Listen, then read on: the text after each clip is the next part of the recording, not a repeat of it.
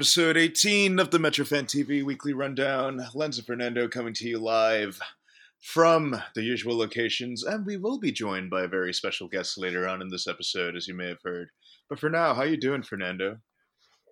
I'm exhausted because that actually might be a common theme, I think. But yeah, my town decided to pave the roads last night at about 1 o'clock in the morning. So Phil yeah, Murphy out. I'd like to start off the episode saying this first of all. Chris Christie sucked ass, but Phil Murphy sucks slightly less amounts of ass, but still sucks ass.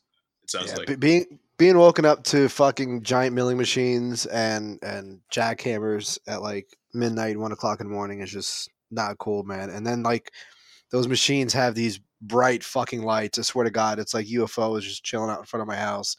Lit my entire bedroom. It was unbelievable. So I'm expecting them to come back today though, because I see those assholes putting their cones down now. So yeah, fun stuff. I don't know. Like, it seems like this seems to be the product of years of neglect. So he basically treats New Jersey roads like Sky Blue FC. Right? Sorry, we just got really edgy in here, and it's only been a minute and a half into the episode. But I guess going over what we have to talk about today, a very packed agenda. So if you're down for another 2-hour episode, well, welcome to the embryonic stages of it. Going over all the roster moves, and of course later on in the episode going over to recap the 2018 season on episode 18. So a lot of really interesting numerology stuff going on there if you're into this kind of thing. But I guess we'll begin with the big button news. I think that's kind of on.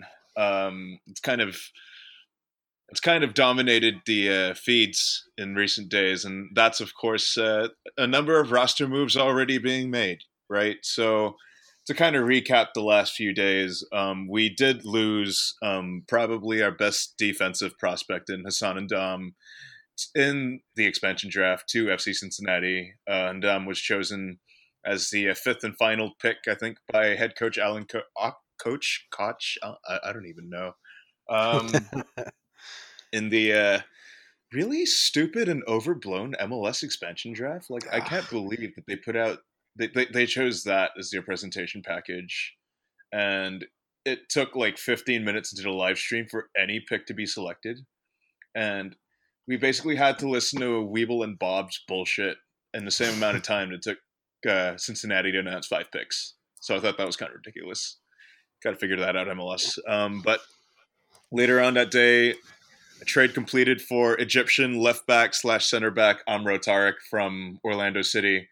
And today we made another addition to the team, and of all places, the MLS waiver draft, adding Marcus Epps from Philadelphia. So the way that I see it is that we add depth at 2 vaunted positions, but we also lose depth at one of our probably the shallowest position in the organization right now. But it is mitigated to a degree by the fact that just today, actually, Tim Parker's extension was announced. Massive contract negotiated for him by Ron Waxman. So, well, congratulations, Wax, and congratulations on getting paid, Tim. It's a lot of money that we're basically throwing at Tim Parker. Yeah.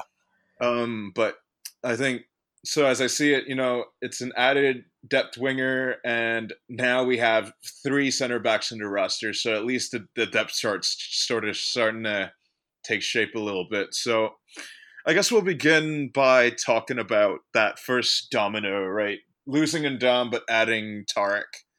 And I think, reviewing Tarek's tape, I think, like, you can definitely see a lot of the attributes that make him a pretty sensible fit for this team and what especially like we demand of our defenders, right? I think you can see his speed is a pretty big asset in helping him play that recovery defense, but also more importantly, his versatility allows him to provide depth at fullback for spotting for Kamar Lawrence, but also at center back. and that's very useful for a team like ours. You know, especially of how much not having a quality backup option at left back really hurt us last year, especially in the playoffs, and we don't really need to go through all that again. But Hmm. um, yeah, I guess we'll begin with that. Your thoughts on this pickup, Fernando? I like it. This is it's kind of interesting. The whole thing is kind of interesting because this team is obviously known at this point as the premier development organization in U.S. soccer, Right. and to basically lose Big Haas, who was, I would think it's a safe thing to say, was our biggest center back prospect, to basically give him up to pick up a 26-year-old depth guy is, I don't know, maybe a little maybe not counterintuitive, but definitely the opposite of maybe what you would expect this team to do. So it's interesting, but I think to me that shows that maybe because after this development time, maybe showed that he can develop into a really good player, but maybe just not into the really good player that we need for us. Yeah. Also, I think that we saw in the season that it's not a bad thing to have a little bit of experience in the depth chart. Having someone like Amaral, his just looking at some video, as bad as Orlando was, I think they could have been a lot worse had he not been on that team. I really think that he was definitely the bright star of a very, very, very dim back line over in Orlando. So he's the kind of player that I feel you have to question. You almost have to ask yourself, okay, is this a kind of player where their performance will be elevated significantly when they're surrounded by better guys? And I say this because I saw this guy look like he was on emergency defending mode for full 90 minutes. And not because he was playing a high line and that's kind of just what he's expected to do. It was playing emergency defending for 90 minutes because basically everyone around him was just absolutely fucking awful and he was cleaning up everyone's mess. Yeah. For me, that's good because it shows that his mind is already kind of at that understanding of having to think fast, having to be positioned in the right spot to emergency defend. He's got great close down speed. I mean, I saw a couple of he's got a couple of highlight videos out there, and yes, I know highlight videos only show you the best, but the thing about highlight videos is if you know what you're looking for, you can spot good individual qualities. And there were a couple of times where his close down speed to Joseph Martinez was actually very good. I mean, he's probably one of the faster forwards in the league. So he may not be as flat out top end quick as let's say Kamar or even Long or Parker, but he's got a good burst of speed. He's got a good close down speed. So I think for us that's going to be important if we're asking him to play really high. I saw a lot of Kamar type tackles where you're seeing him run, and the second he dives in, you're like, awesome, you're getting a red. And then it's like a split second later, wow, that was an absolutely incredible tackle. So that's also good because that plays a part in emergency defending. Sometimes you have to, put out a fire by just, kind of just throwing in there and getting the ball out and letting things kind of just reset a little bit. I didn't see too much of his passing, but it does look like he can kind of, he can ball a little bit. One interesting thing I saw from not just the highlights, but I did kind of took some time to watch a couple of extended highlights from Orlando, some of the games this year, and he definitely has a knack to push up very, very far up. There were a lot of times where I saw him like in the box. I got like some Amir vibes. So just from some looking at a couple of videos, maybe 2 hours or so worth of a video from highlights and actual, condensed footage, whatever, from condensed games, he seems like a weird hybrid of like Kamar, Amir, and Long in some ways. Like there's a little bit of each, and that's going to be really awesome to see comes preseason and next season, because that versatility is something that we need. Yeah. And we saw that, right? We had someone like Fidel, who is a good center back, who maybe could have played as a left back, but like that's absolute yikes, I think, at that point. But if you have someone like Ammer on the bench, and Kamara goes out, well, you can put him over there, right? Or you Yeah. could even play three in the back. I saw that Orlando played with a three center back formation a couple of times, and he was the guy in the middle. So if there's ever a situation where we need to do that, well, he can go in the middle, Long can go out wide, Park can go out wide, or maybe Parker stays in the middle and Long and Ammer go out wide. He's just a really, really good, versatile guy. And this is someone who plays for the Egyptian national team. So that's a really good experience to have also. Yeah, and I think to kind of build on this a little bit, like when you're talking about like additional attributes about him, I think what also really stood out for me in his tape is that um, you're used to seeing some defenders panic when you're harassed on the ball, right? As soon as the moment that they're pressured, they usually boot it up the Yeah. field or boot it out into touch. I mean, like what was very impressive about him is that he's very spatially aware about what goes on around him, and he has the composure needed to move the ball into space and then pick out a pretty good pass to an open man or make a more measured clearance. I think those are the kinds of things that are very impressive when you consider just how there isn't really quite a lot of defenders in this league who are capable of doing exactly that. That's true. uh, I think he like to kind of emphasize his point of seeing a little bit of Fidel. It's true. I think he does have this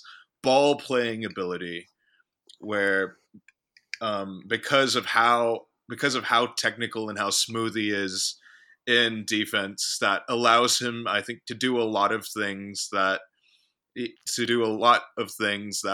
you don't really see a lot of defenders in the league really being capable of doing. So the fact that we managed to get a guy who can potentially be relied on to play the ball out the back for a fourth round pick in the super draft is a fantastic piece of business either way. Yeah. How Well, scarce ball to playing just what really are.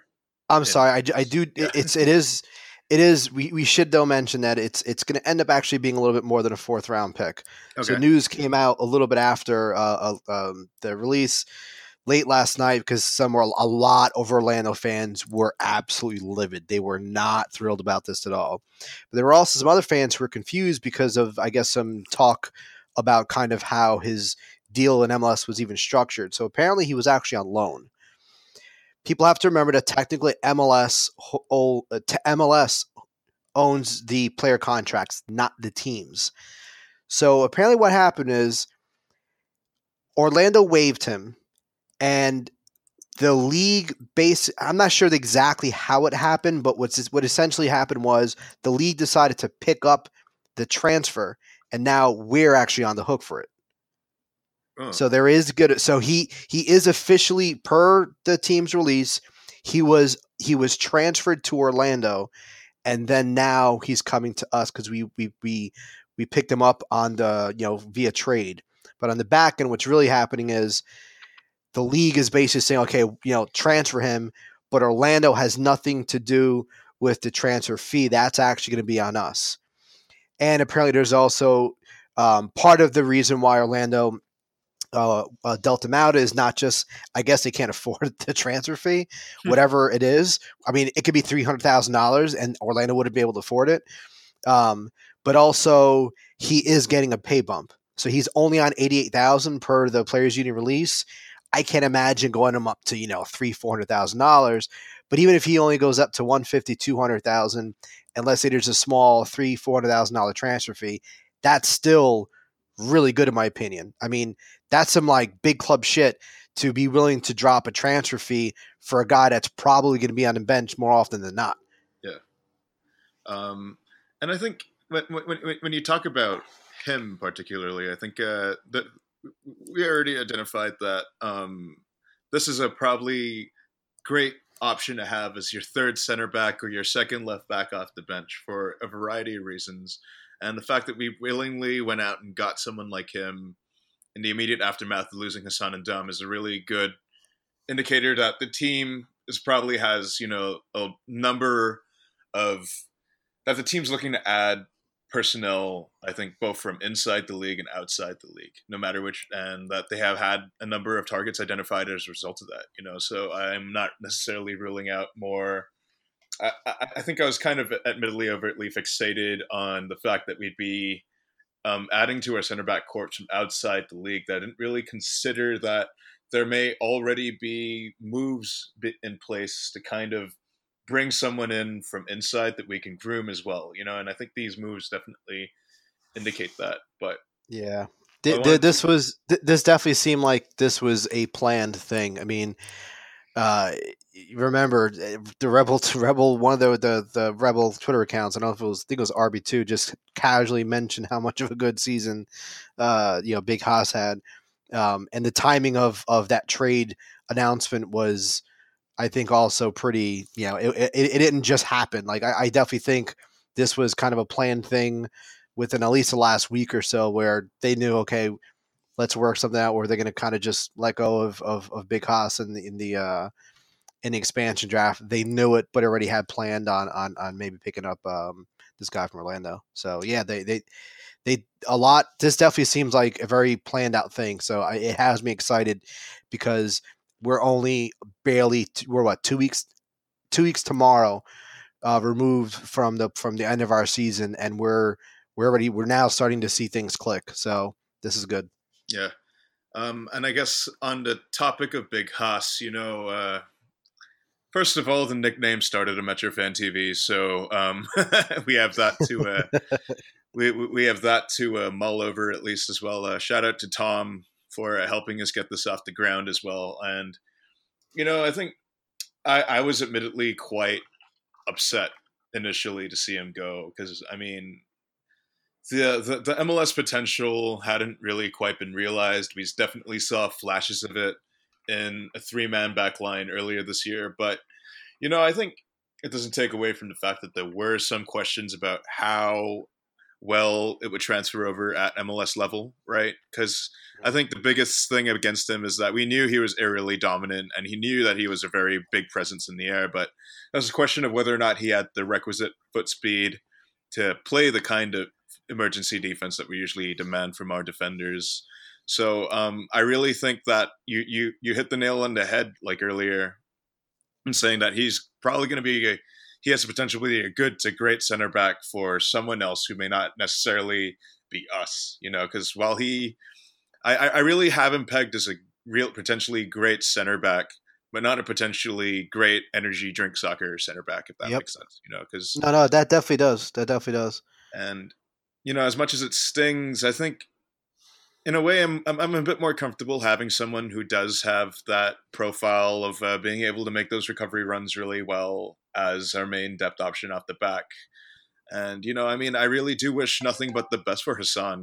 He seems really stoked to be going to Cincinnati, and it seems like they've been admirers of him for a while. So they probably have some kind of plan for him. But I think what stands out about Tarek is that I hadn't seen that kind of ball playing ability in Dom either. When I really thought about it, like you could tell that he's sort of a bit more of like your traditional shutdown bruiser type center back. Like a much improved version of, say, he's more of a Tim Parker than an Aaron Long. And it feels like we got another kind of Aaron Long type player from Orlando City in this. I'm not saying that Amro is as good as Aaron Long because that'd be ludicrous, having not seen him play a minute for us. But they have similar profiles, is what I'm trying to say. Yeah. The characteristics. I mean, that's a fair thing to say. Yeah, and I mean, I think on behalf of me and Fernando, I mean, like, well, Hassan, it was great seeing you. Absolutely jovial dude, who I think we wish nothing but the best for. But unfortunately, this is going to be the first time Metro Fan TV that we really bid adieu to a guy who we've really come to enjoy watching grow at Red Bull 2 over the years. So kind of an off season of upheaval for Red Bull 2 as well, right? I mean, losing Hassan and Dom and Willie on the same day, like that was kind of wild, man. Yeah, that's true. Yeah, Montclair, shout out to Willie. Montclair's never going to be the same, dude. But I guess, I mean, I don't think I'm going to be there anytime soon anyway. So, well, I guess we'll move on to the waiver draft for the time being. Because, yeah, I mean, I was kind of shocked that, we actually made a selection in this stupid ass thing. Sorry, not Fabian Herbers. My God, Marcus Epps. Marcus Epps being selected from the Philadelphia Union, and I think that's one that I don't think, no matter how good you are at stalking people on Twitter, that you'd have as a move that we would potentially make, or as a target that we even identified. But um, I admittedly don't really know too much about him because the move happened while I was asleep, and I woke up this morning to it. But I think, judging from the 5-minute clips that I've seen of him, which admittedly isn't a great indicator of talent by any means, but it's clear that this is a guy who can play both wing positions and chip in a bunch of goals while he's at it. I think it seems that this is definitely a bit more of a depth move to add a bit more goal scoring punch off the bench potentially.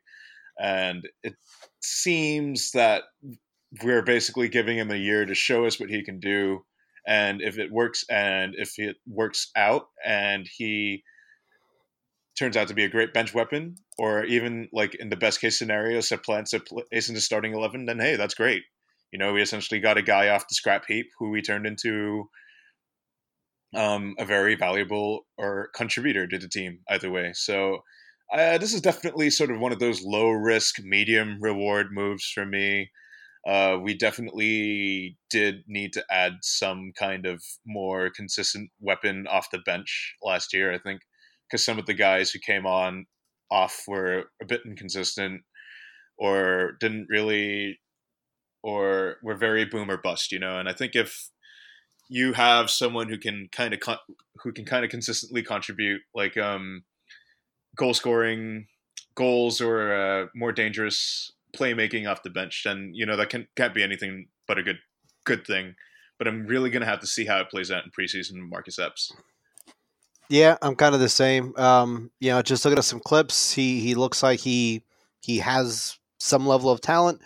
The thing that struck me the most is he looks confident when he plays, and I think sometimes if you have real talent, real abilities to do things, sometimes all it takes is just a little bit of confidence and the right people around you to really bring that out. I'm did Philly was a decent, they had a decent run this year. It's probably their best year I think they've ever had. Um, so, but he was also kind of behind some guys that I think he was probably never going to break through. I don't expect him to be our starting winger, but just from the little I've seen, again, he looks like he's got some talent. There are some things I like about him.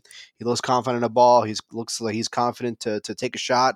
He's not scared to take a shot outside the box or just inside. Instead of trying to take 15 extra freaking touches into the box to end up being 5 feet from the goal and then shoot. You know what I mean? So. Yeah. Yeah, I don't know. There's some things I've seen that piqued my curiosity.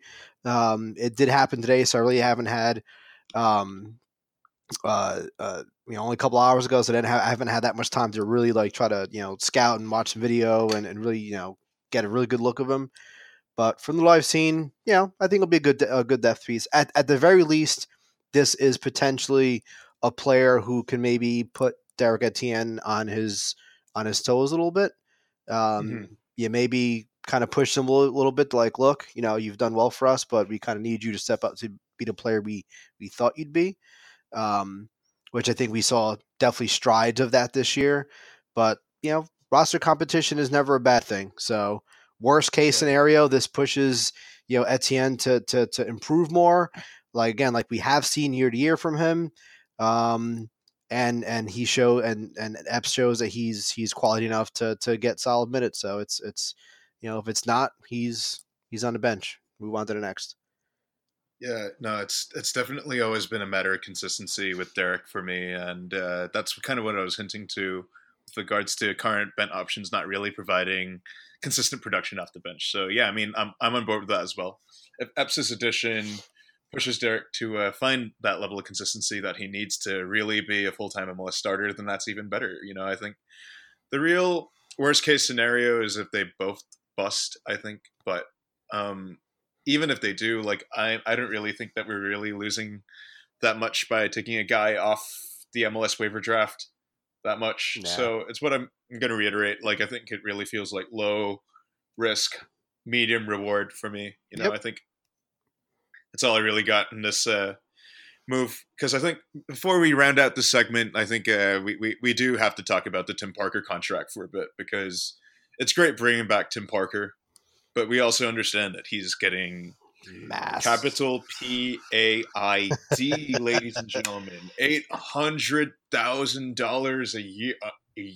Yeah, 2.04 million over 3 years, because his agent decided to tweet out that shit. that messy. Maybe ill-advised to do that. Yeah. Yeah, a little Because messy. I imagine in a couple years you're gonna have Aaron Long knocking on Dennis's door with a printout of this tweet saying, "I want this."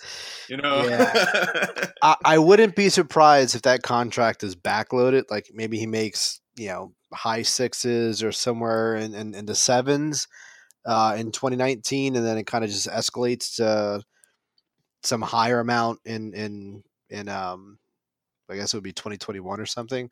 So I wouldn't be surprised if it's backloaded, because in in 3 years he's going to be on a trading block to offload his salary. But we'll see. Either way, that is an incredibly high amount of money. That's definitely more than I thought he was going to get. I figured it would be a TAM deal for like 600,000 to 700,000 a year, not possibly 800,000 or more. That's nuts. Yeah. But I think at the same time, I'm not worried, because just a reminder, 2019 we get a whole new pot of allocation money, as long as we haven't tapped into that already. But we get 1.2 million from the league, and then there's an additional 2.8 million discretionary TAM, which basically it's a TAM amount, but the team has to pay for. And then that also doesn't include whatever TAM we have left over from this year, or maybe some from last year. Other allocation money we've earned from winning the Supporter Shield, semifinals in Champions League, qualifying for Champions League again. Like there's definitely a huge addition of allocation money. So I don't think anyone should have to worry about that huge amount of sum limiting what this team could do going forward. Yeah, and I think the nice thing about this move particularly is that it's improvement by maintaining the status quo, if that makes sense. That one really does. We basically have locked in the same back four that led us to the best, if not one of the best defensive records in MLS history last year. Like this was a back four that was essentially the spine of the team that kept everything up. And I can't, even though the price may have been steep to keep that going, like you said, we do have the avenues needed to kind of lock down to the two guys who are central to that. I think Kamar's locked down. Aaron Long can be locked down because of all the allocation money that we have left over, like you mentioned. That I think Tim Parker's contract isn't really going to affect operations too much, because I think we still, again, have so much left over that I don't anticipate Aaron Long's raise to be particularly tricky. Yeah. And I feel like since 2019 is his option year, that we're probably going to have negotiations going on during the season anyway. Definitely. So I wouldn't be surprised to see a new contract for Aaron announced maybe halfway through the season, because you got to lock him down, because he's basically the glue that holds the whole back line together. Whether or not Amir moves on after the season is another thing as well, but that's a problem that I guess we'll talk about when we get there. Yeah. But on behalf of me and Fernando, congratulations to him on getting paid. Yep. You deserved it. Yeah, definitely. Ron Waxman is a hell of an agent. I need him to negotiate my fucking pay raise at my job. Yeah, dude. Like, I have a couple job offers now, and if Wax was my agent for him, they'd probably get like $5,000 starting pay right off the bat, like with like full benefits and shit. Yeah, Like, I think that's the real takeaway from this for me is that I really need Ron Waxman to represent me in my in negotiations with organizations. yeah, So if anyone can drop me a line as to how I can reach him, like that'd be fucking great yeah. I'm because gonna, I need this dough, yeah, I'm gonna tweet at him like, "Hey, dude, do you help IT guys out? Because if you man. do, let me know."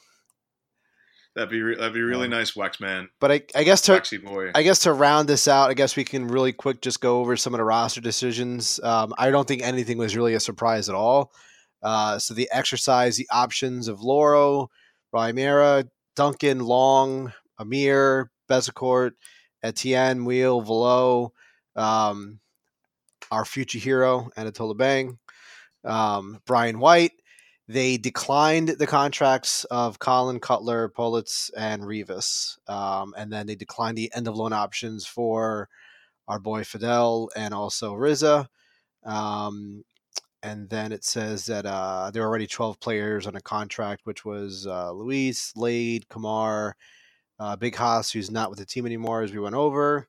Um, Casperus, Davis, Ivan, Gaku, Mines, Royer, BWP, and Coffee. I can't pronounce his name because I'm stupid. Yeah. Um, But I think. Oh, I think circling back to this thing about options. Like because of the options that were picked up, we did have the potential that to lose a whole bunch of guys in that expansion draft. And if there's a silver lining to Ndam being taken, it's the fact that a lot of our key yeah, players at other positions, such as Velo or Duncan, stay. yeah, I Bezecourt stays as well, which adds that extra center midfield option. So, yeah that protect yeah, that list definitely like scared the shit out of I know us, like we talked about this a little bit, um, on our own, like on Twitter and stuff, about some of the decisions that were definitely scary. I mean, I was I was almost convinced that Big Haas has had a much of a chance of getting picked as Flo, and if we lost him, I think that would have been really really really bad. yeah, But he did it, yeah, so I, yeah. Uh, I mean, losing Florian Velo would have really, really rustled my jimmies if you ask me. So I'm really, really glad that that didn't happen. I think this is one additional thing that we can talk about is actually like some of these guys coming back from injury are going to be like new signings. It's an Arsene Wenger cliche, but it's true.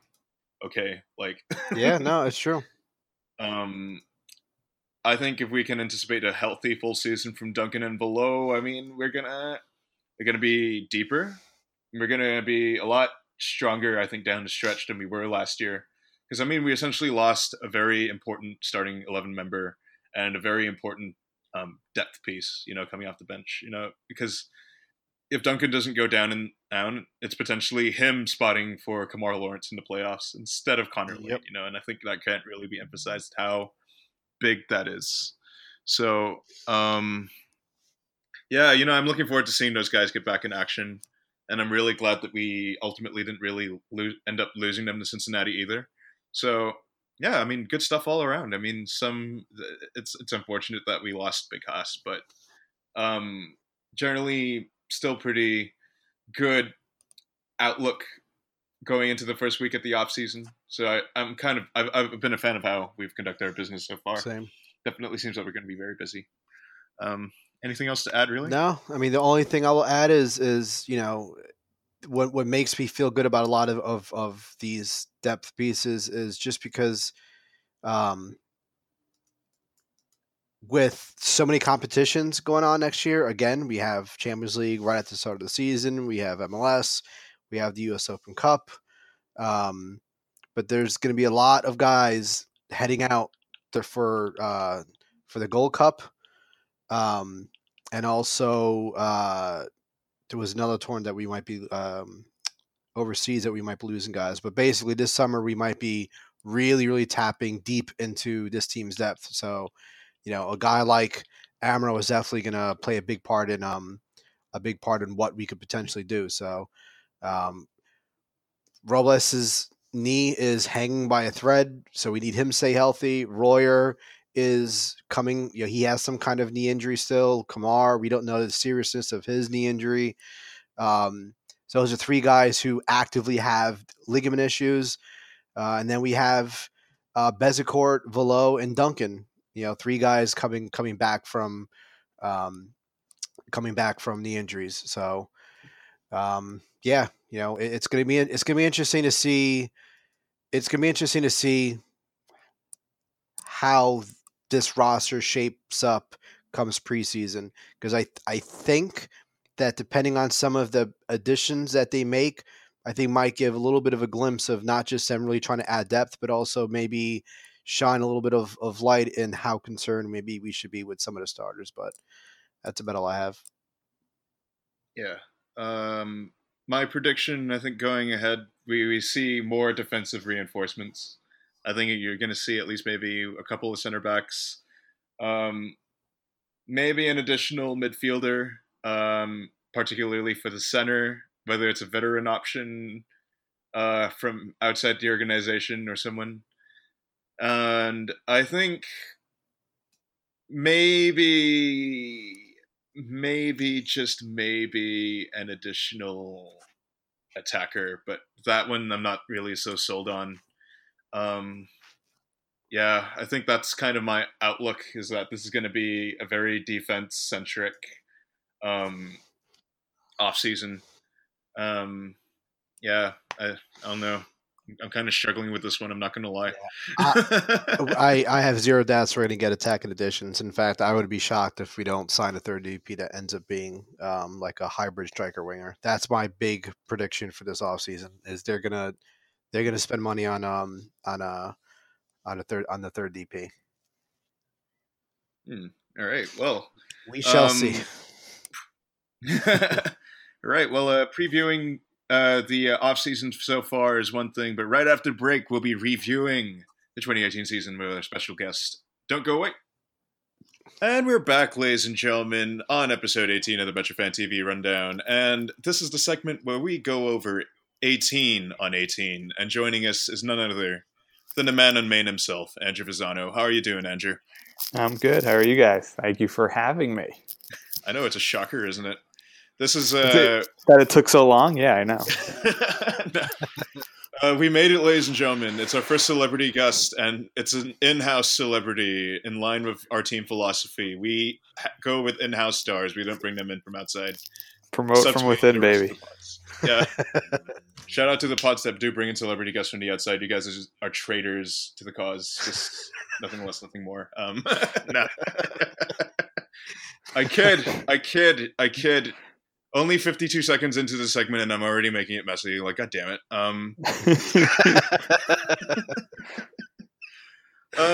I guess we'll begin by asking you this. I think, Andrew, obviously, as the comms director, sorry, maybe not director, but the comms manager for the team, obviously you're up close and personal with what was a very special group of players this year. I think on the road with them for every away game, but also every day in training with them as well. I think you got to see how this group kind of coalesced and came together to become what seemed like to be a very close-knit group, right? Like, it wasn't just special in the way that they managed to churn out results on the field, but it also seemed very special with how well they got along with each other. It really did seem like a very, very familial group, Yeah.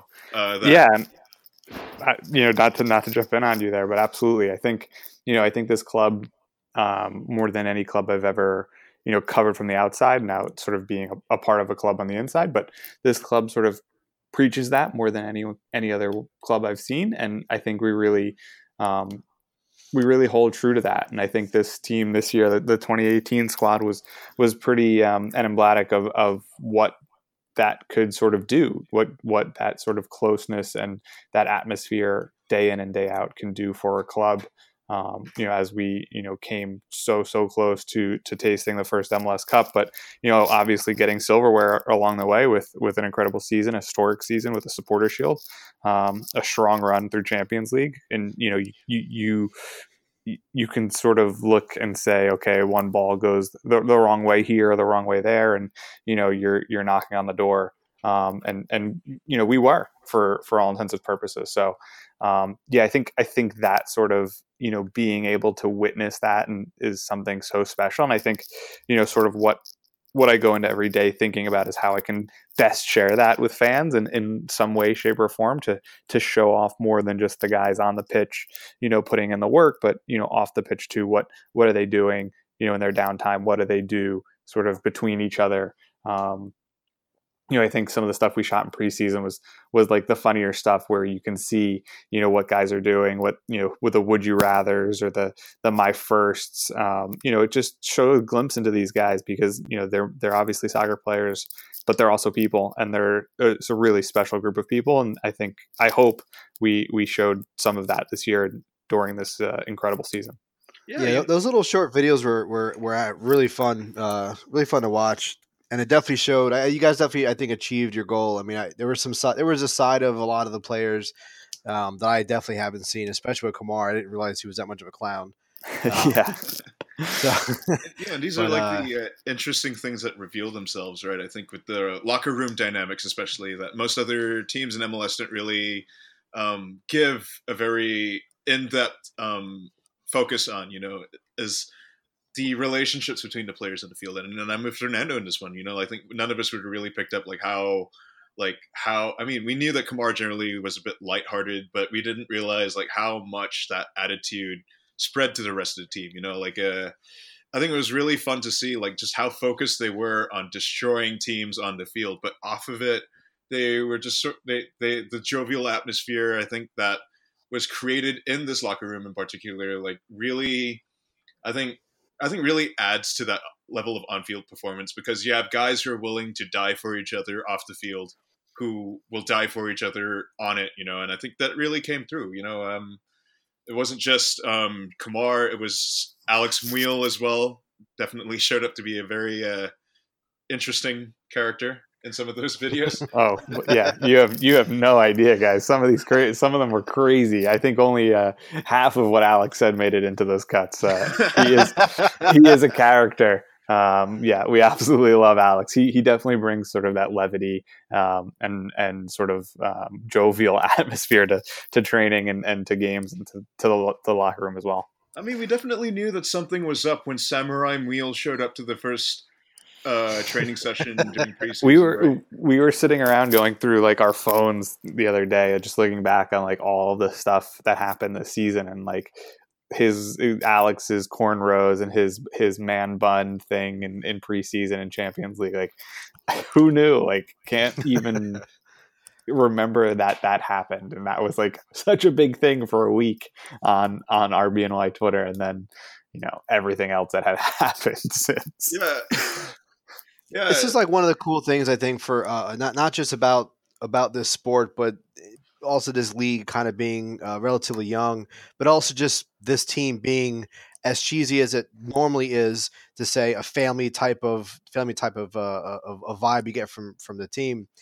But it's cool to see a real side of some of the players. A lot of athletes, it's very robotic. It's okay, they're the player. This is them doing, usual things. And that's kind of it. You don't really get to see their personal side. I mean, you can always, of course, jump on social media and stuff, but to see the perspective of how the players are on a personal level among each other, with other players, I think is something you don't get to see normally with other sports and other teams. And I think that definitely, as cheesy as it is, that you kind of hear, it's almost of a cliche, it's a family vibe and a family, we're a big family and blah, blah, blah. This team, you really do get that sense that, it's not just a thing that they're saying, but if you see the way they interact with each other, kind of behind the scenes, they're like a big, group of a big family. It's just pretty cool to see. Yeah. I mean, I think that's what we try and do with some of those behind the scenes type, the all access videos and the like, sort of show you behind the curtain a little bit, to see that and really to connect. And I think that's the power and the beauty of social media. And I hope we sort of, capture a little bit of that and share a little bit of that with our fans so that they feel closer with the club. Because I think, beyond just the players on the field, I think, this club, if we preach, that we are, together always on the field and off, and, our efforts in the community and with our supporters, is trying to make that as inclusive as possible. And I think, just bringing that in and bringing fans sort of into the locker room, to glimpse some of that. Again, you don't see that a lot of other places. And I hope we show that so that fans do feel more sort of informed and, part of the club in some way, shape, or form.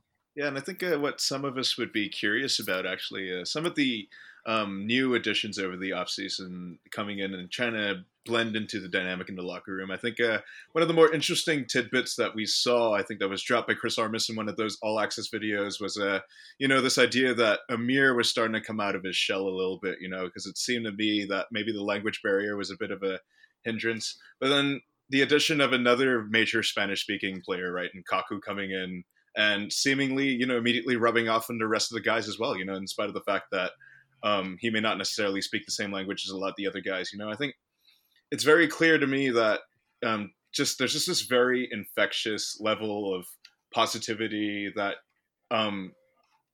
that has kind of come in and re-energized a lot of even our old veterans. You started seeing or guys who had been on the roster even before that. I think you definitely saw that with Brad coming out and starting to spit hot fire and dropping his own clothing label, which is significant, right? And basically, Colin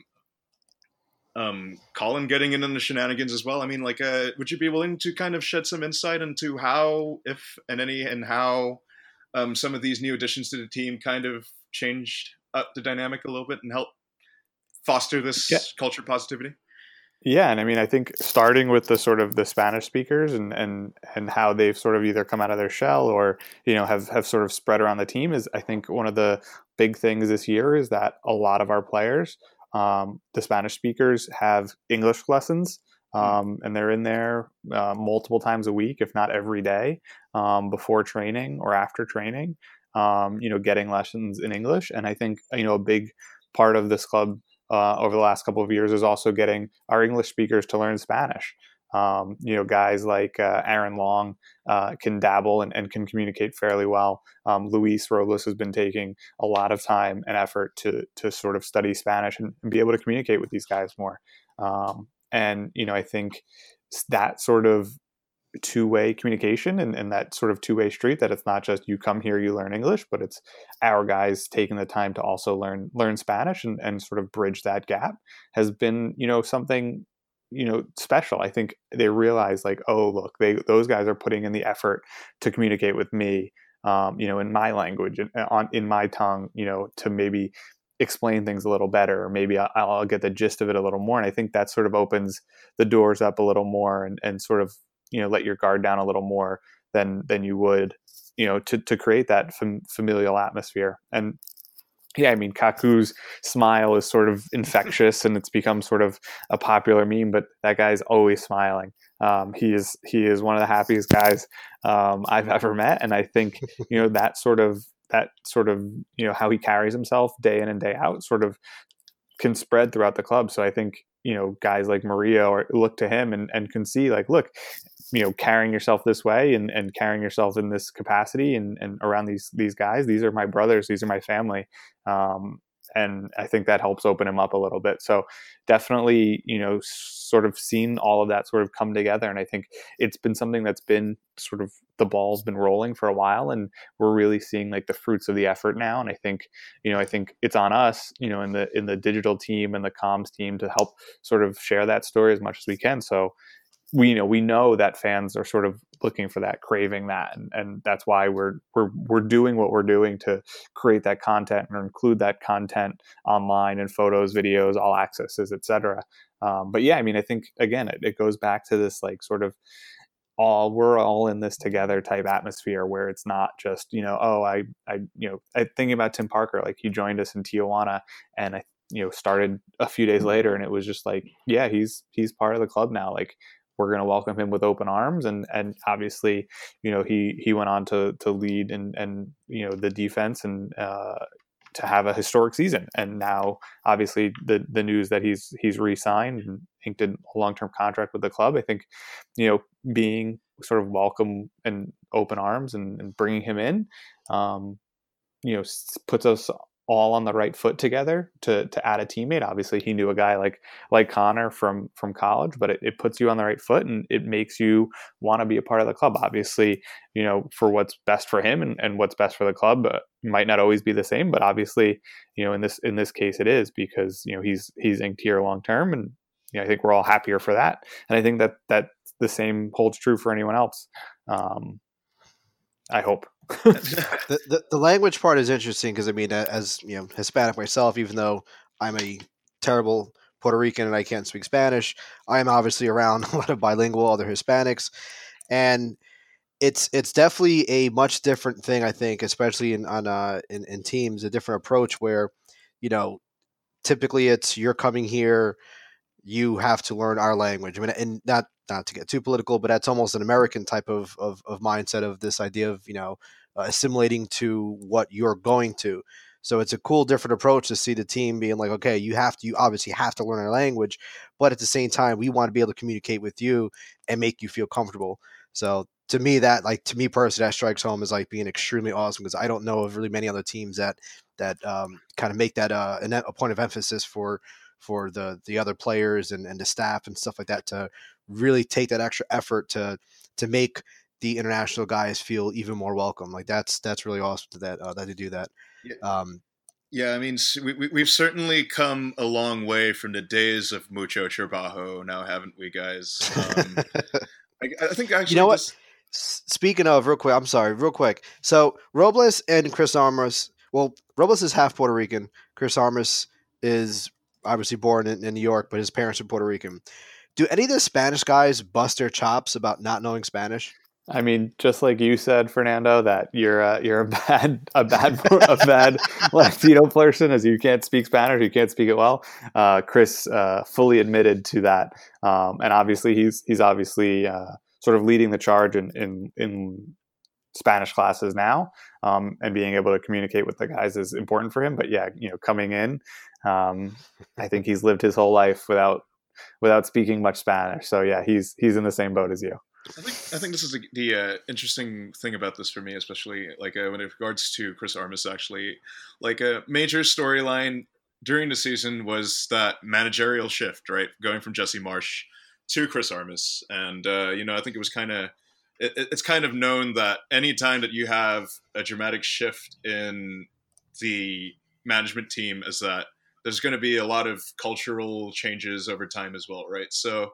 I think what was kind of interesting was trying to maybe seeing the little glimpses into the guys at the club trying to adjust from Jesse's ways to Armas's ways, right? So there were also definitely very clear philosophical differences between the two, right? I think you kind of got glimpses of that in interviews where Jesse would be described as being a very intense person who'd really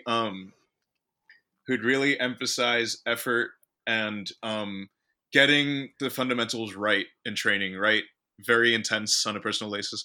Whereas Chris Armas was kind of described as being a bit more of a detail-oriented person who maybe would kind of have a bit more of a slightly more loose feeling around him, trying to keep things a bit more lighthearted, So I think it was kind of interesting for us as well to see how well this transition was managed, going from Jesse Marsch to Chris Armas. And I was kind of curious as to generally like how the guys like maybe responded to that shift behind the scenes, because we know that both figures were definitely very popular for different reasons amongst the players, right? So seeing, I guess like from your perspective, Andrew, like going from Jesse Marsch to Chris Armas, like what was the immediate sort of mood in and around that period of transition, actually? Yeah, I mean, I think the mood was fairly normal. Knowing that Chris sort of has been, was Jesse's right hand man while Jesse was here and was ready to take over. I think I don't think a lot changed. Obviously, and Chris has spoken to this, is that he obviously has his opinions and his feelings and how the system should be run and how best to play certain players or how to best manage a game and things like that. And all of that was shared while Jesse was here.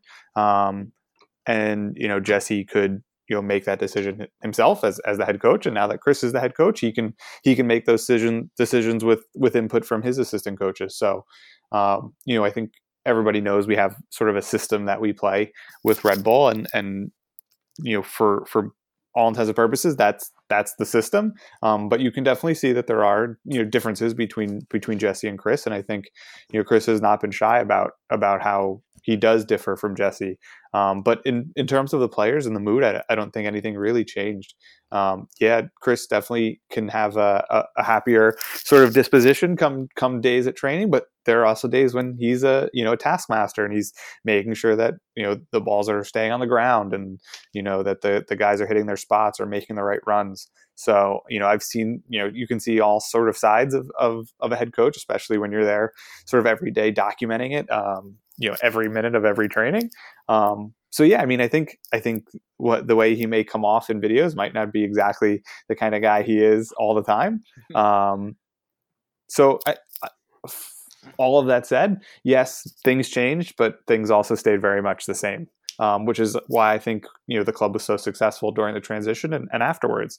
I think they played really good, and I think sure there may have been a little bit of a growing pain come just adjusting to the way new things are being run and a new head coach, but I don't think it affected the club that much. I don't think it affected the players that much.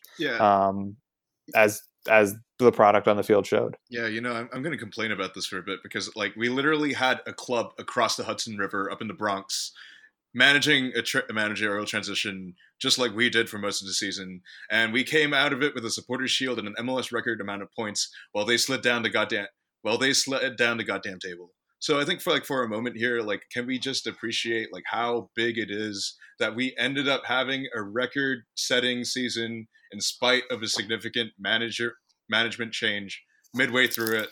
Because if this club had a manager transition that was anywhere close to Dome Torrance, we would have been screwed, you guys. Look, I think this is basically a reflection of that. I think the way that the culture at the organization is set up in a way that helps to manage these transitional moments, and the culture is such that the guys will know to just kind of soldier on because they still have each other for the rest of the games. And the guys who are coming in to take over the reins from the guys who leave are guys who are very familiar with how to best do that. I think that really can't be emphasized, that how important that top-down structure is, not just from a tactical point of view, but also from a cultural point of view. We keep the chains moving at all times. Definitely. So a lot of the players are very much online. So I'm sure they were aware of a lot of the early criticisms for Chris. So do you think maybe that in a way kind of galvanized the players to kind of rally around him even more? Because I definitely noticed a not in a bad way, but definitely a defensive kind of tone with some of the players a couple of times that they were asked about some changes. Was there some of that going on internally?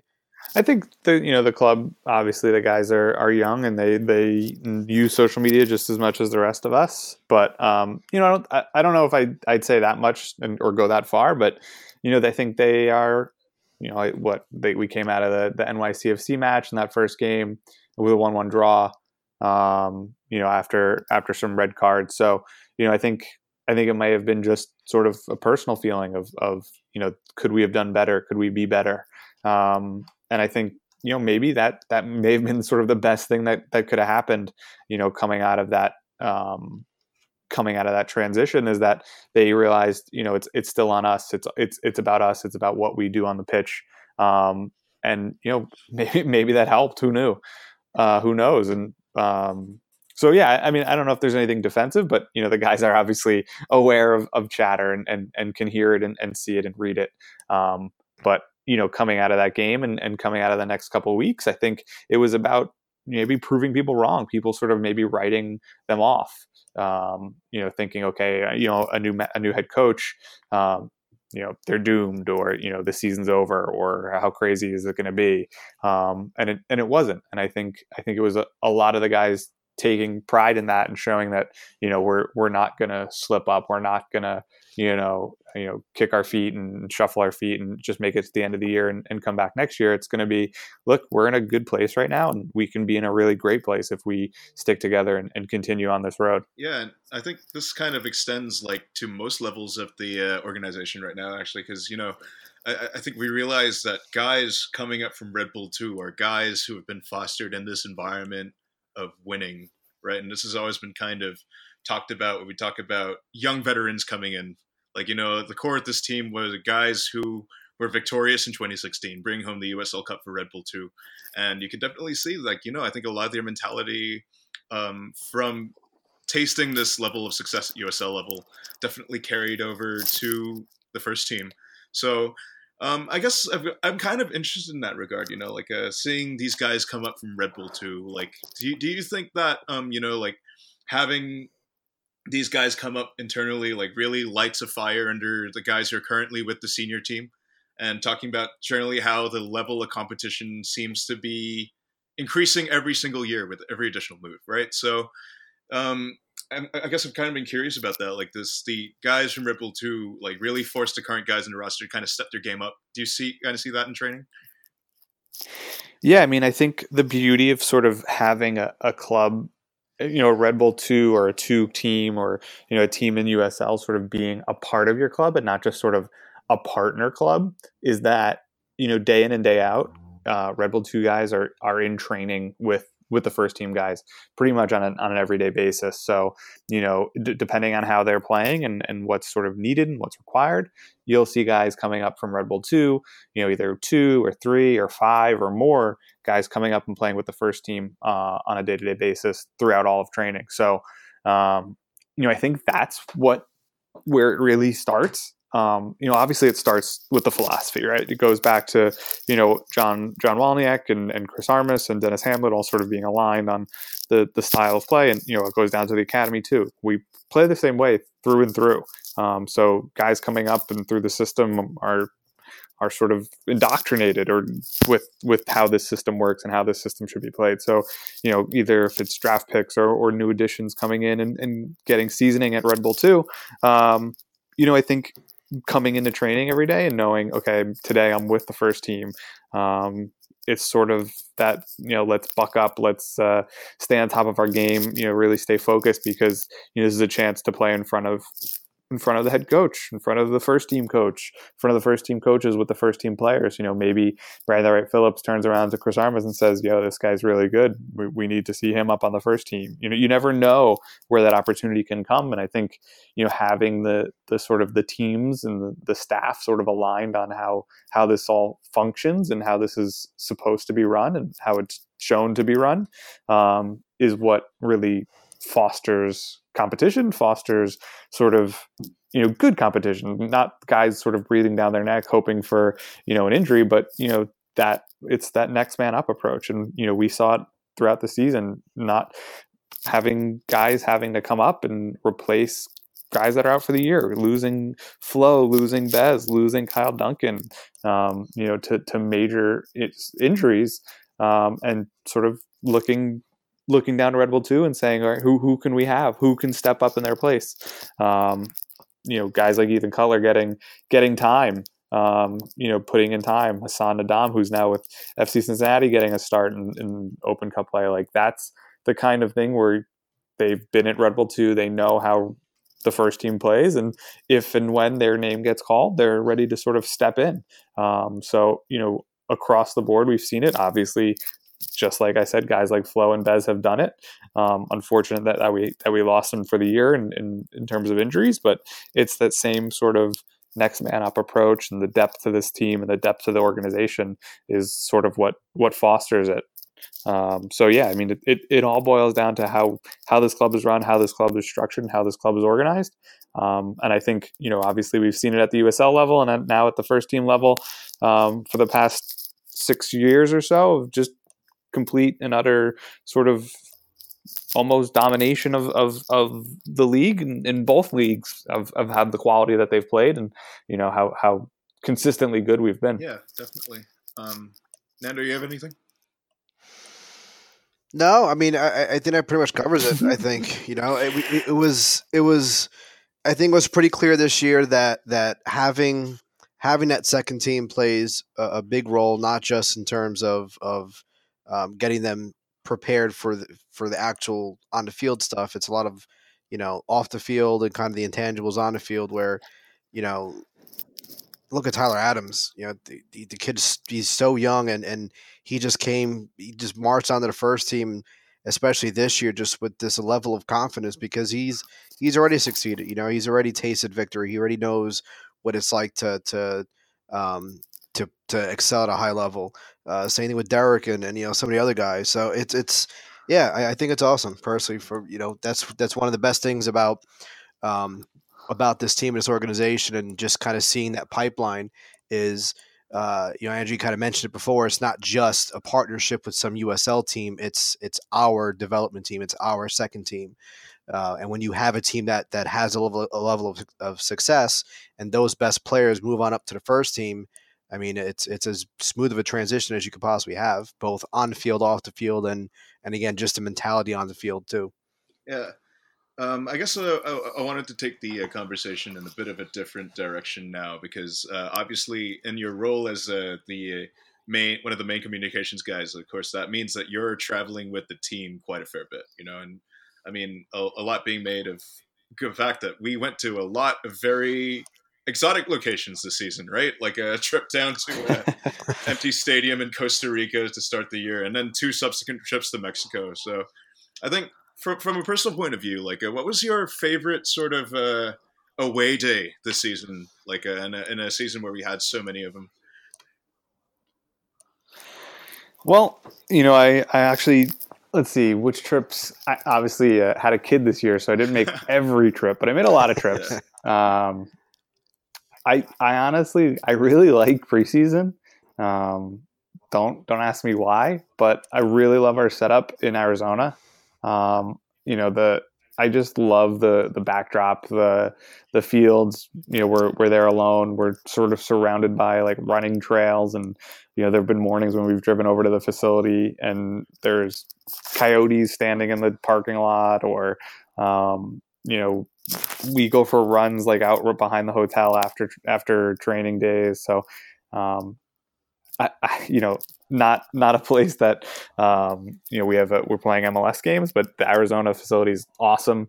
San Jose was great. I hadn't been there before, so that was I actually really like their stadium setup and sort of everything that they do there. So that's really cool.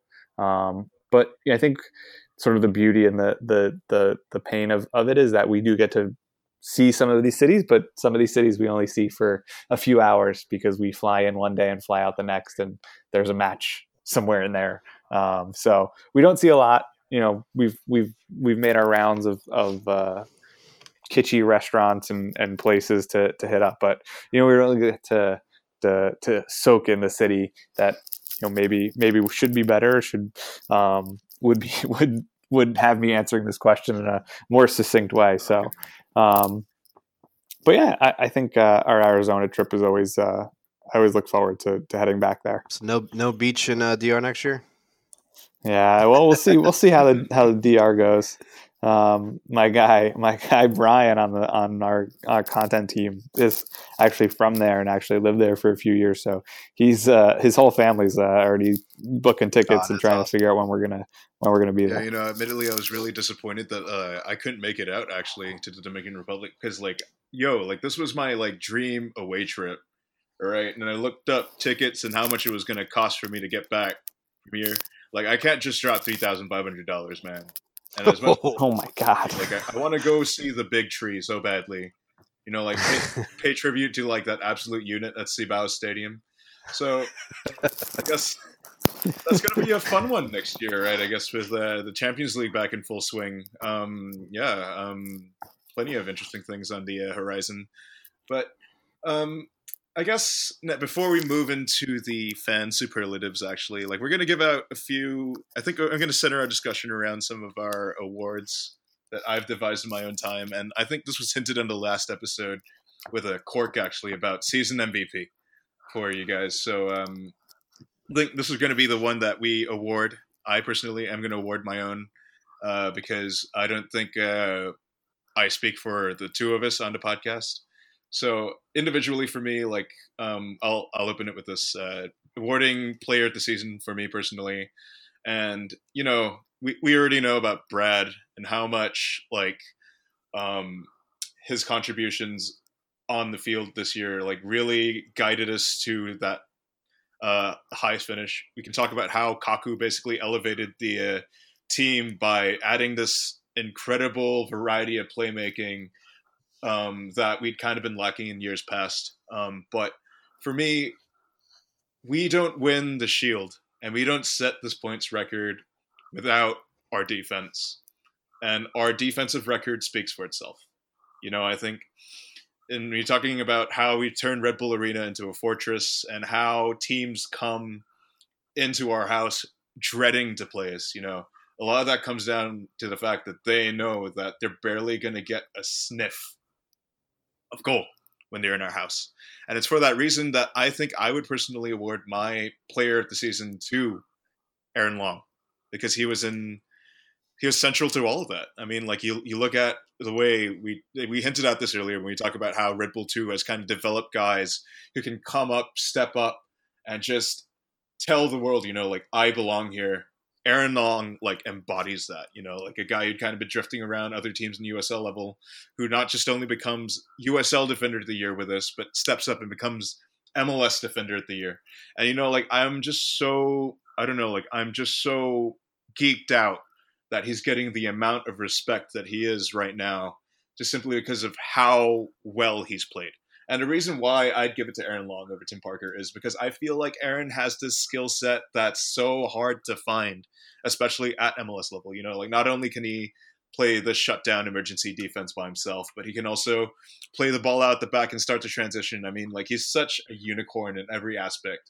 And he's really taken his game to all new heights this year. It's kind of hard for me not to give it to him. Like he's definitely my player of the season. Like, what about you guys? I'll start with you, Fernando.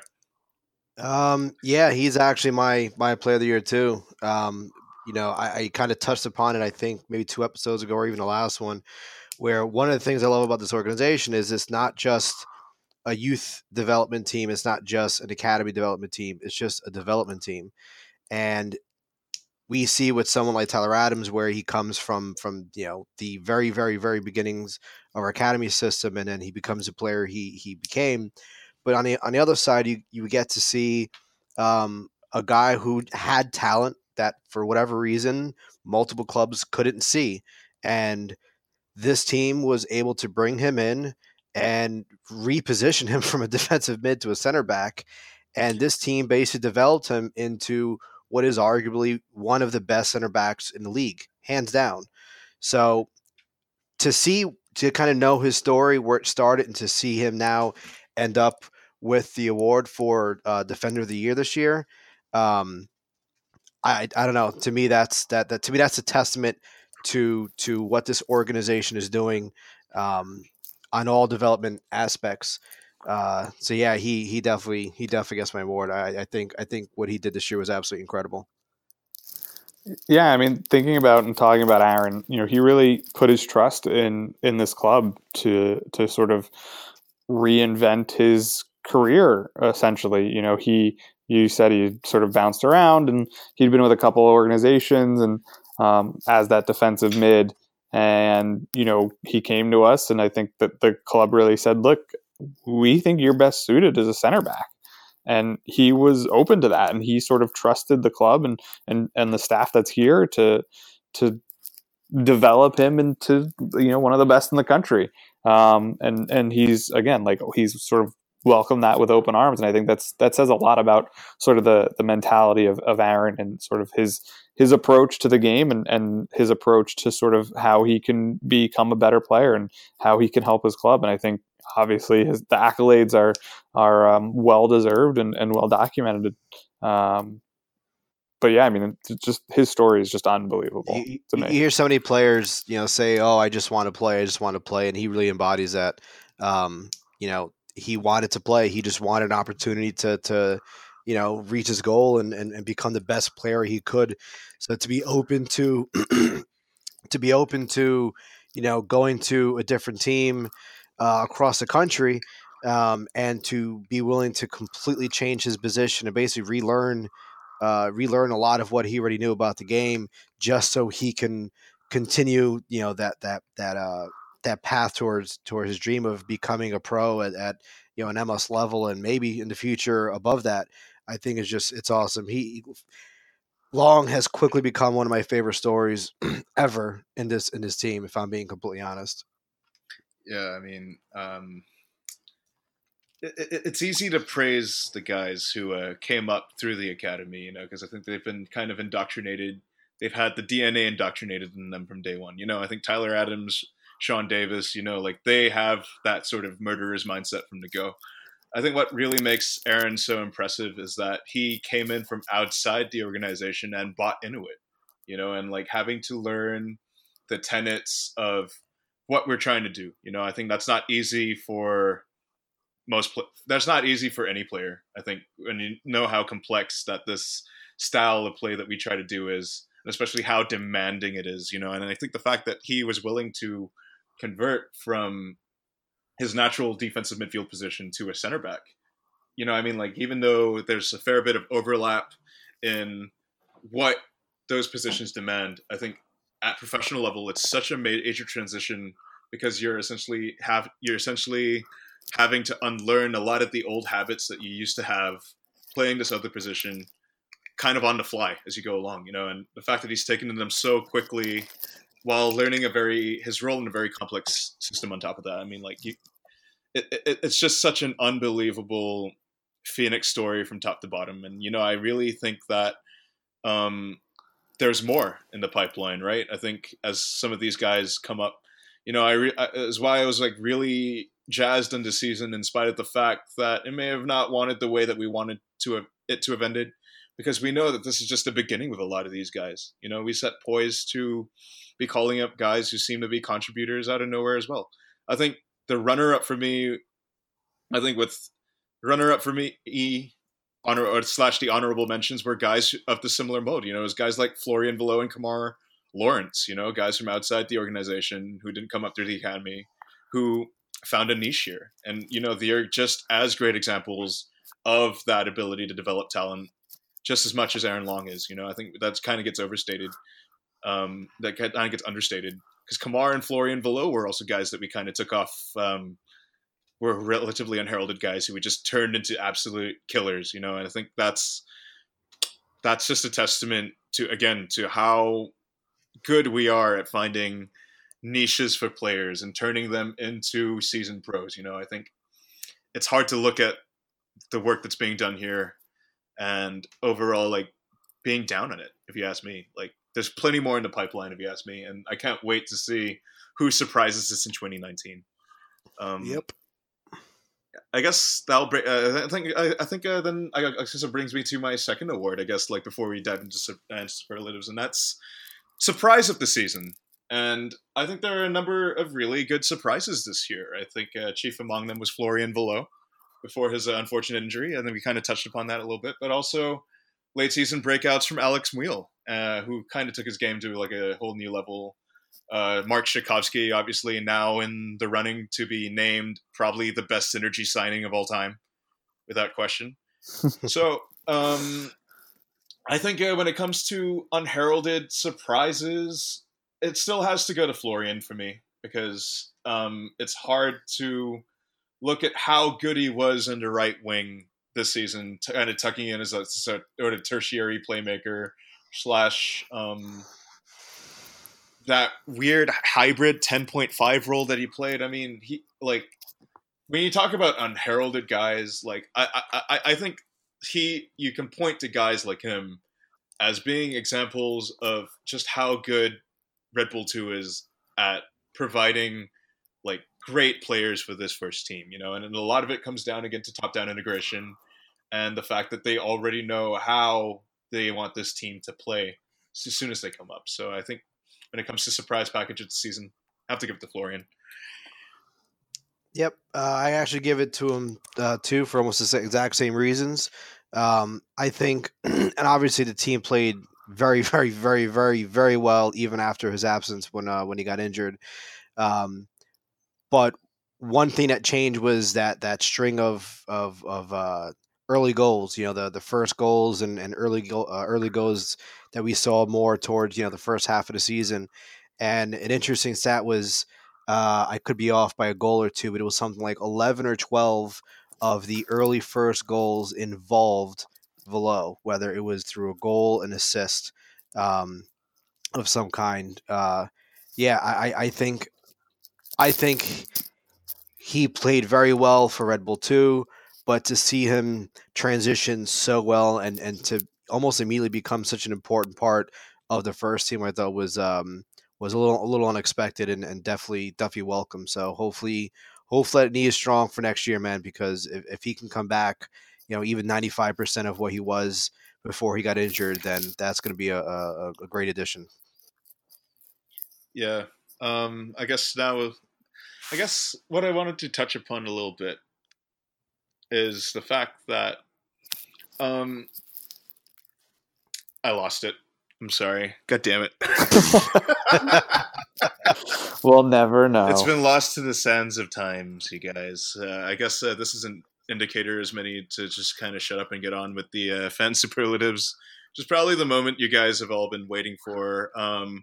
Thank you once again to everyone who sent in a superlative. Again, like, we founded this channel on the principle that it's going to be by the fans, for the fans, and in our maiden season as a channel, like, we couldn't have imagined, first of all, that it would have taken off as much as it has. I think it really, I can't emphasize enough just how great it is to see you guys maybe enjoying our content and enjoying our presence on in the RBNY media sphere. And I think me and Fernando definitely agree that there's plenty more in the pipeline that we want to do, and it's only going to keep on going, just like our team. So the first one coming in from Toby Carroll on Twitter, asking, most likely to have a namesake empanada next. Wow. Ooh. Actually, I'm going to give a shout out to a best newcomer for a bit, because it's definitely Brisas, in my opinion. Like, what other team in MLS has an empanada store that throws as much shade and as much fire as they do? I mean, straight up, like, the food is good, but the tweets are great, you guys. Like, no. I put the food and the tweets on like the same like level. Like, the tweets are like all timers, and the food is all timers too. So plenty more to come in the pipeline from Brisas as well. Namesake empanada, that's a tough one. I feel like I'd stand for like an Alex Meal empanada where it's made from, like, I don't know, horse meat or something. Because horse meat's pretty tasty, you guys. Like, call it like the workhorse or something, and just give a shout out to some kind of I don't know, horse inspired meat. That may be a controversial one. Horse inspired meat. Yeah, I'm not even sure how to reply to this one. I'm talking myself into oblivion here. I was gonna play safe and just mention Gaku and just kind of end it there. Name it after. I was gonna say Tim Parker or something Big Red or something from Strong Island empanada. I don't know. What would the Kaku empanada look like? Actually, I'm kind of curious about this one. Would it be like some kind of Argentinian barbecue inspired one? Maybe. I think that'd be yeah. That'd be pretty cool, actually. Kind of like, it would have to have like, no, guys, it would have to have nutmeg sprinkled on top. Oh, true. Oh, that's the dessert empanada. Yes. Okay. Yes. Okay. I'm changing my answer to that one. All right. So a dessert empanada with a nutmeg topping, to name it after Kaku. So we'll call it the Kaku special. And the filling can be like something easy like cream cheese that will take on that really strong nutmeg flavor, or some kind of cream. I think I could be down for that. Yeah. All right. I think that's the consensus answer. It's going to be one name for cocktail. There we go. I feel like diving really deep into this on Twitter when we're done. Recess, call me. Friend at the show, Alex Sassaroli, asking us best trolling, and I think you got to go back to Ben Mines. Yeah, Ben Mines knows how Twitter works. On the player front, definitely Ben Mines, but I guess we're going to expand the meta to RBNY Twitter in general, and it's been a banner season for the memes on the internet, you guys. I think it's been understated. Actually, as the guy doing the comms, does it really kind of make you glad to see the amount of the memology that's been evolving around this club up this year? Absolutely, some fire. It's fascinating to watch, sort of on not to get really meta and weird about this, but it's fascinating to watch this. It's fascinating to watch sort of how this stuff buds out of nowhere, and occasionally I'll think oh, if I post this picture it'll become a meme or something, and then it doesn't, and then the one that I don't even think anything could come out of, or could be turned into something else, is the one that sort of grows into something that gets out of control, and either in a good way or a bad way. But sometimes I'll be you know what, maybe I won't post that because that could become a meme, and then the one that I don't even think has a chance or a snowball's chance, and boom, memes everywhere. Wait, what happened? How did this get to this point? How are we here now? So the two questions I have: one, did Chris Armas see the handshake memes? Yes, he confirmed in the post-training interview that he had seen them. Awesome. What was your favorite meme of the year? That's my favorite. Handshakes. I mean, it's too it has perfect. to be. I mean, that's the one that made it mainstream. You guys, that was sort of a breakout moment for everyone involved in that. But I think when I'm gonna extend it to RBNY Twitter posters, best trolling. It's gonna be a controversial one. I think Derek stepped up his game this year, bringing out the weapons, shall we say? And I'm not gonna specify what the weapons are, but I think everyone knows what it is. So congratulations, Derek Schultz. Definitely best RBNY troll of the year. And just, unbelievable. If you want to know what we're talking about, just go to his Twitter feed and click on media. Don't. It's not worth it. Andrew's probably sitting here wondering what the hell we're talking about. You have a kid. Don't look it up. Okay. Yeah. All right. Sorry for that brief. Detour into the weirdness of RBNY Twitter. The next question is actually one that's kind of a bit more closer to home. Actually, filming Metrofan. Some Patrick Dawan, another friend of the show, filming Metrofan TV. Best moment and most awkward moment. So the best moment for me has to be hashtag Tijuana Tuesday. I mean, that was an all-timer in my opinion. Yeah, there was no better way to start this whole thing than Tijuana Tuesday. Yeah, man. I mean, dude, I legitimately there will be days where I kind of go back and admittedly watch some of our old content, and just the vibe around the whole club. I was really glad that we got to document that, the whole vibe going into the CCL run and coming away with the win against Tijuana. I mean, you could just feel it was so special feeling that energy, how buzzed everyone was and how much we were just willing to just dunk on fools. And, I think it was sort of the genesis moment for sort of a bit of a shifting tide in the way that we approached the club's business, for sure. I think there was that moment that we realized, we do have something special here. Admittedly in the past I had been pretty down on some things, but this year, I mean, I think this year was the year that really kind of tied it all together for me, and I really saw the big picture, and ultimately, it's hard not to feel proud of that, and that's why I think Tijuana Tuesday has a very special place in my heart.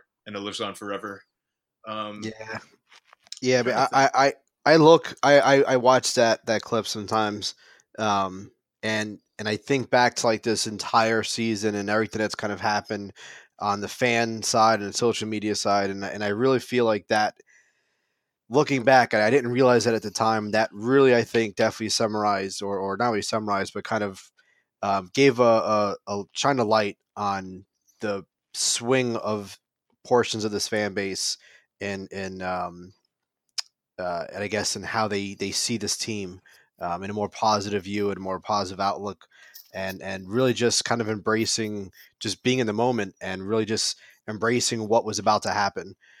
So seeing how the season played out, it didn't end up with a cup, but we won a supporter shield, and just that whole ride, man, of Champions League and winning, breaking a season record. Like, this has been an unbelievable year, and just seeing that video, everything about that, the whole atmosphere, it was unbelievable. And I really think that was like the perfect starting point, because it really just it just symbolized everything that was going to happen for the rest of the year. I guess most awkward moment. I don't know, like the Bobby Warshaw thing was kind of funny. I'm not going to lie. I don't know if that's really awkward, but harassing him. Well, maybe not harassing him, but accosting him to come on MetroFan TV after he changed after that. Yeah, we redeemed Bobby Warshaw, so that's not awkward at all. I think what's awkward was, I think that was that one interview where that NYCFC fan tried to get up in our shit. Yeah. And we basically yelled him down, tried to turn him into a Tyler the Creator meme, but that didn't really take off. But so it's like what Andrew says, sometimes the memes flow and sometimes they don't. So that's just life, right? That's right.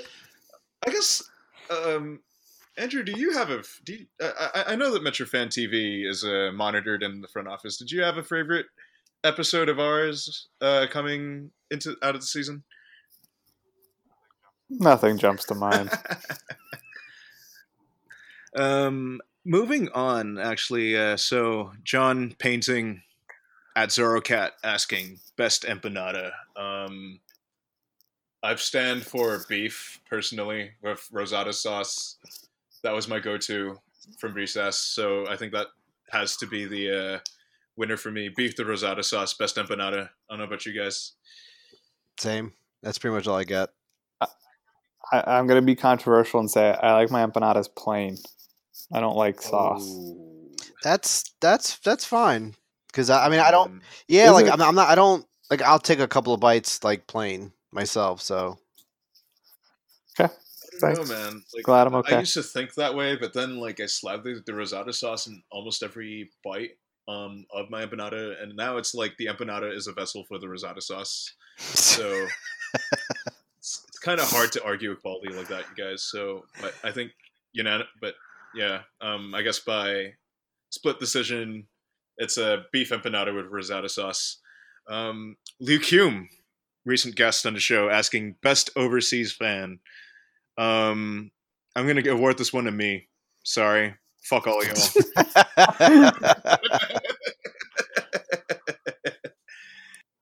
Yeah. Okay. Moving on. Matt at Metros 96 asking, not a funny category, but a difficult one. Match of the season. Ooh. So, oh wow. Okay. Yeah. This one's gonna be tricky. Definitely. I think a lot of very special games this year for sure. I mean, anytime that you have legitimate contenders to clinching a trophy in your own stadium, you've had a great year. So I wasn't there for the Shield win, so I guess that kind of knocks it down the power rankings for me.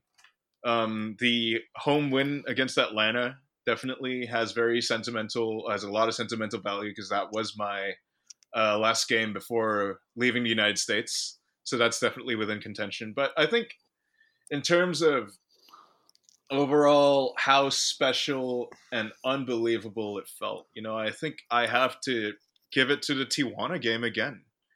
I think that has to be my... Oh, wait, no. I'm going to scratch that.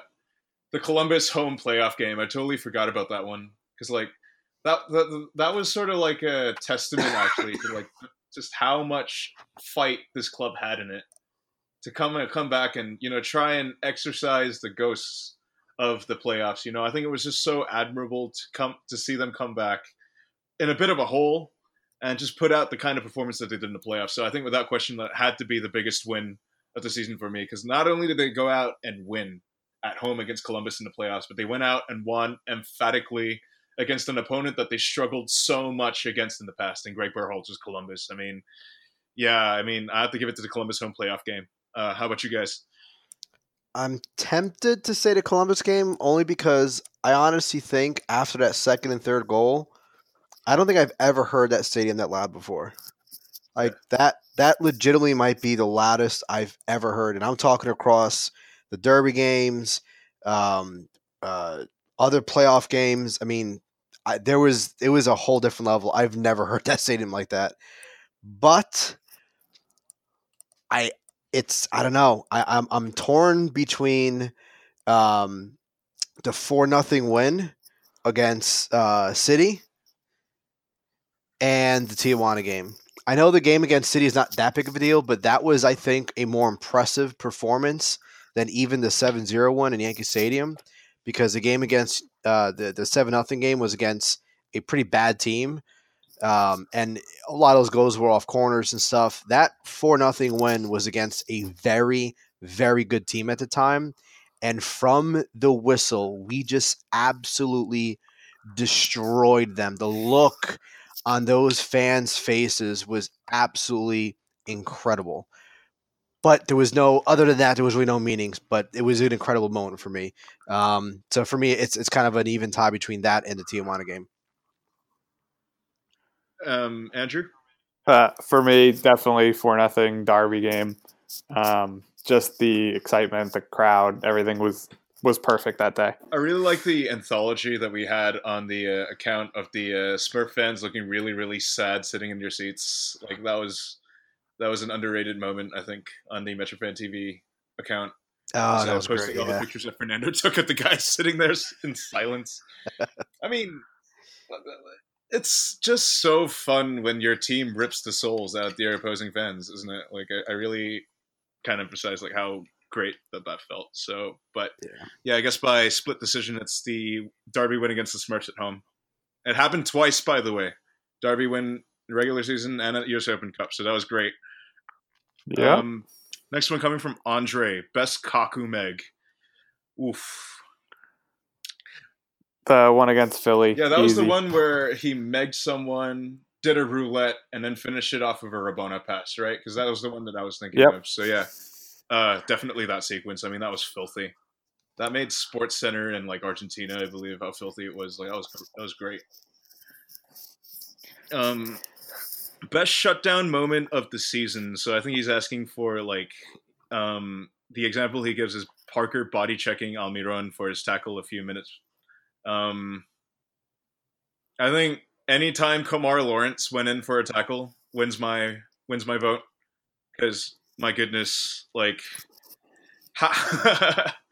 it's literally like I don't know if there's ever been a player in club history who has just gone in and killed dudes with his tackles, and you feel the impact all around the stadium. Even me in the South Ward, I can hear Kamar's tackles over like our support sometimes. I mean, that's how fucking nasty they are. And the fact that he does it while winning the ball cleanly, I mean, that's just an added bonus. So I think that wins my vote. Like anytime a Kemar Lawrence murder tackle happened, but specifically the one where he chased down that. There was one particularly great chase down one that happened right in front of us, but I forget which one that was. So yeah, that wins my vote. Yeah, I go Kemar, just all of them. I mean, it's like it's always a toss up where you think it's about to get. You see him going in, and I mentioned before, you see him going in. It looks like it's gonna be a red, and it ends up just being like the most beautiful tackle in like possible, and just the look of crushing defeat on the other players is always satisfying. Yeah, I mean Kamar's speed and closing speed is unbelievable. I love when he's when he starts out like 5 or 10 yards behind a guy, and that you can tell that the opposing player is sort of booking it, running at full speed, and Kamar just sort of makes it like effortless to just catch up and slide tackle or get the ball and turn and go back up the field the other way. And it's like, how do you do that? It's a sight to behold. I mean, quick story. So I've been lucky enough. Thank you guys for getting some photo passes, and I got to see it like 5 feet away from me, and it was like one of the most exhilarating things I've ever seen in person. I just want to put it out there. It's like watching those nature documentaries and seeing like lions pounce on zebras in slow motion. Like it's fucking amazing, man. Like I would have a David Attenborough like voiceover of Kamar Lawrence like just ending a dude's like game with like a well-timed tackle that just rips the soul right out of his body. I seeing it that close, like I mean, I've always obviously respected the art of whatever these guys do on the field. But seeing how perfectly he goes in for those tackles, like in person, just feet away, without murdering someone, is absolutely unbelievable. I mean, it really was something. It's an experience. An experience. I would rather see that again than go like to Great Adventure. If I'm being completely honest. Yeah, I think that's my content request for next season. Actually, is like just a nice slow motion overview of a Kamar Lawrence tackle. No, I have an idea. I have an idea for Members Plus next year. All right. You get tackled by Kamar Lawrence. Yeah. 10,000 points. You have to sign a waiver, though. You're good. I would sign up like 10,000 times to get tackled by tackle. I would give up 20,000 points for that. I'm not even going to lie. I'd give up my leg, actually. I'd willingly get my leg broken. Like, that'd be sweet. Okay, maybe not, but close to it. Next one coming from Mark Kramordap on Twitter, asking, "Worst comment on RBDG?" And it has to be Red Cosmos, because what the fuck was that? Like, seriously, oh my god! It's a comment. It's a combo between that and what was it? Major League. Oh, yeah. That was an underrated meme. No, you guys are both wrong. It's the person who asked if David Villa should become an assistant coach. That was. I don't think this one made it onto my table, actually. That after he had signed with his Japanese club. Yes, that was like a week ago. That's right. That was a great way to end the season. Yeah, I completely forgot about that. Didn't make it onto my table. I'm kind of disappointed about that one. It's probably because I'm not in the group, but yeah, there you go. When you have other people in that group turning on you, I think you messed up. That's a real galaxy brain take right there, man. I mean, dude, yes. Like the discussion group never fails to provide some great fodder. Actually, like it's the premier. It's a premier comedy group, I guess. It's sort of like watching the Eric Andre show, but with people providing absolutely garbage comments. It's probably what I'd describe it as being. So, but yeah, definitely seems to be split on worst comment in RBDG. And closing out this segment is a question from Colin C. Rosen 26. So he wants us to give an award to worst haircut and best and worst individual performance of the year. He had one more, Kaku Nutmeg of the year, but we already answered that one. So worst haircut. It's been a pretty strong year for hair on this team, if I'm being completely honest with you. We're a strong hair team. Like, we do a lot of hair content too. I mean, let's go through the greatest hits. Cornrows from Alex Mule. Man bun from Alex Mule. I mean, going back to 2017, we have the Aaron Long. Yeah, R.I.P. Damian Peronel had some fierce looks as well. Even this year, the bleached hair gang, Aaron Long, Amir, Kamar, Florian, bleached hair gang, definitely strong. I don't know. I don't think there were any missing. Don't forget when Kamar shaved his head. Oh yeah, I forgot about that. Kamar's had some pretty fierce looks this whole season. Is there like an inside story to that, or he just like decided to? Well, I think it was just like, okay, I'm gonna shave my head. Well, he went blue, he went red, he went blonde, and then like the next day he came in and all his hair was gone. It happened. I think, like, to shed some insight, having been a former member of Bleached Hair Gang myself, what people have to do sometimes actually to get the discoloration out their hair is that they have to shave it off completely so that the hair can grow again from the roots. Start fresh. So it resets your natural hair color as a result of that.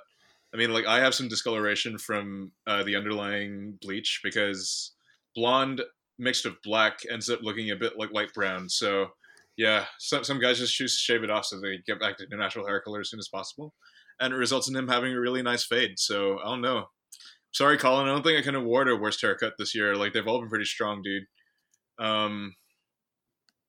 Best and worst individual performance of the year. Best individual performance. Got to think about this one actually. I don't mind. Yeah, you can go ahead with yours. So my best is actually an even split. Robles in Tijuana, where he saved like 1,000 goals, and also Bradley's hat trick in DC because he single-handedly walked the team out with points. Or a point. Yeah. I definitely had Brad's hat trick on my list. Luis's like shutout performance in CCL was another one for sure. But I think if I'm on the defensive side of things, I think seeing you can actually give a lot of individual performance awards to our defenders this year, you know, and I think seeing Fidel pocket Valeri in the opening game of the regular season, just shutting down the reigning MLS MVP, not giving him a sniff like that whole game, I think that has to be up there for me, and I think it's going to be one that's going to be understated. If it's Fidel's one shining moment in his time here, you know, I think I'd be more than happy to give it to him because, I mean, considering the context of that game where it was like a heavily rotated squad going up against Portland, who had the reigning MLS MVP under season. I mean, seeing how Fidel just absolutely embarrassed him, like that's pretty great if you ask me, considering the context. So that's going to be my award winner for best individual performance. Actually, it's going to be a deep cut. It's Fidel Escobar just marking Diego Valeri out the game. That was great. Yeah, that was a good one. I forgot about Robles' game in Tijuana. Yeah, it was unbelievable. That was really like that. That was, yeah. That's got to be one of the best performances of any MLS keeper in like the history of the league. I mean, to having a performance like that against even just another MLS team, I think is impressive. But to do it against Tijuana in Tijuana was like just unbelievable. Dude, I was on the floor like when he was like standing on his head, you know, because like I was so like nervous and I couldn't believe that it was actually like happening, that we had a 2-0 win, like that we were up 2-0 against Tijuana. Like it was like watching Helm's Deep in Lord of the Rings after a while, you know, like seeing how heavily under siege they had us for after Brad's second and coming away with it. Yeah, I think that's huge. I mean, that's definitely one of the more forgotten ones in the season where there has been so many just great individual performances up and down the season. Chock full of them. Always a good problem to have. Worst individual performance? Reading. Orlando. Done. Yeah, I think it's defenders again. It's either Reading against Orlando or Colin against Columbus, but yeah, I'm sorry. Tommy Reading against Orlando, that was pretty bad. What was I saying? That was the last superlative that we had, actually. So I think that kind of rounds out our awards show at a very economical 1 hour and 12 minutes. So yeah, I mean, it's been a great first year in Metro Fan TV for sure. I think I'm very happy with the way that things have kind of progressed. And, you know, going into 2019, like we said at the top of the episode, a lot of moves yet to be made and a lot of excitement surrounds this club still. And we've said all of this without throwing shots at MLS Digital for once. It's amazing, if you ask me. So I guess to round out the episode, thanks a lot, Andrew, for coming on and shedding some insight for us. We hope you had some fun here in the episode. I did. Thanks for having me, you guys. Yeah. And I guess to round out, if you made it this far into the episode, tweet 69 at Franco Panizzo. But for now, it's Lenzo Fernando and a MetroFan TV Weekly Rundown saying peace out, and we'll have more for you further down the pipeline this offseason. Offseason is peak season. Don't go away. Peace.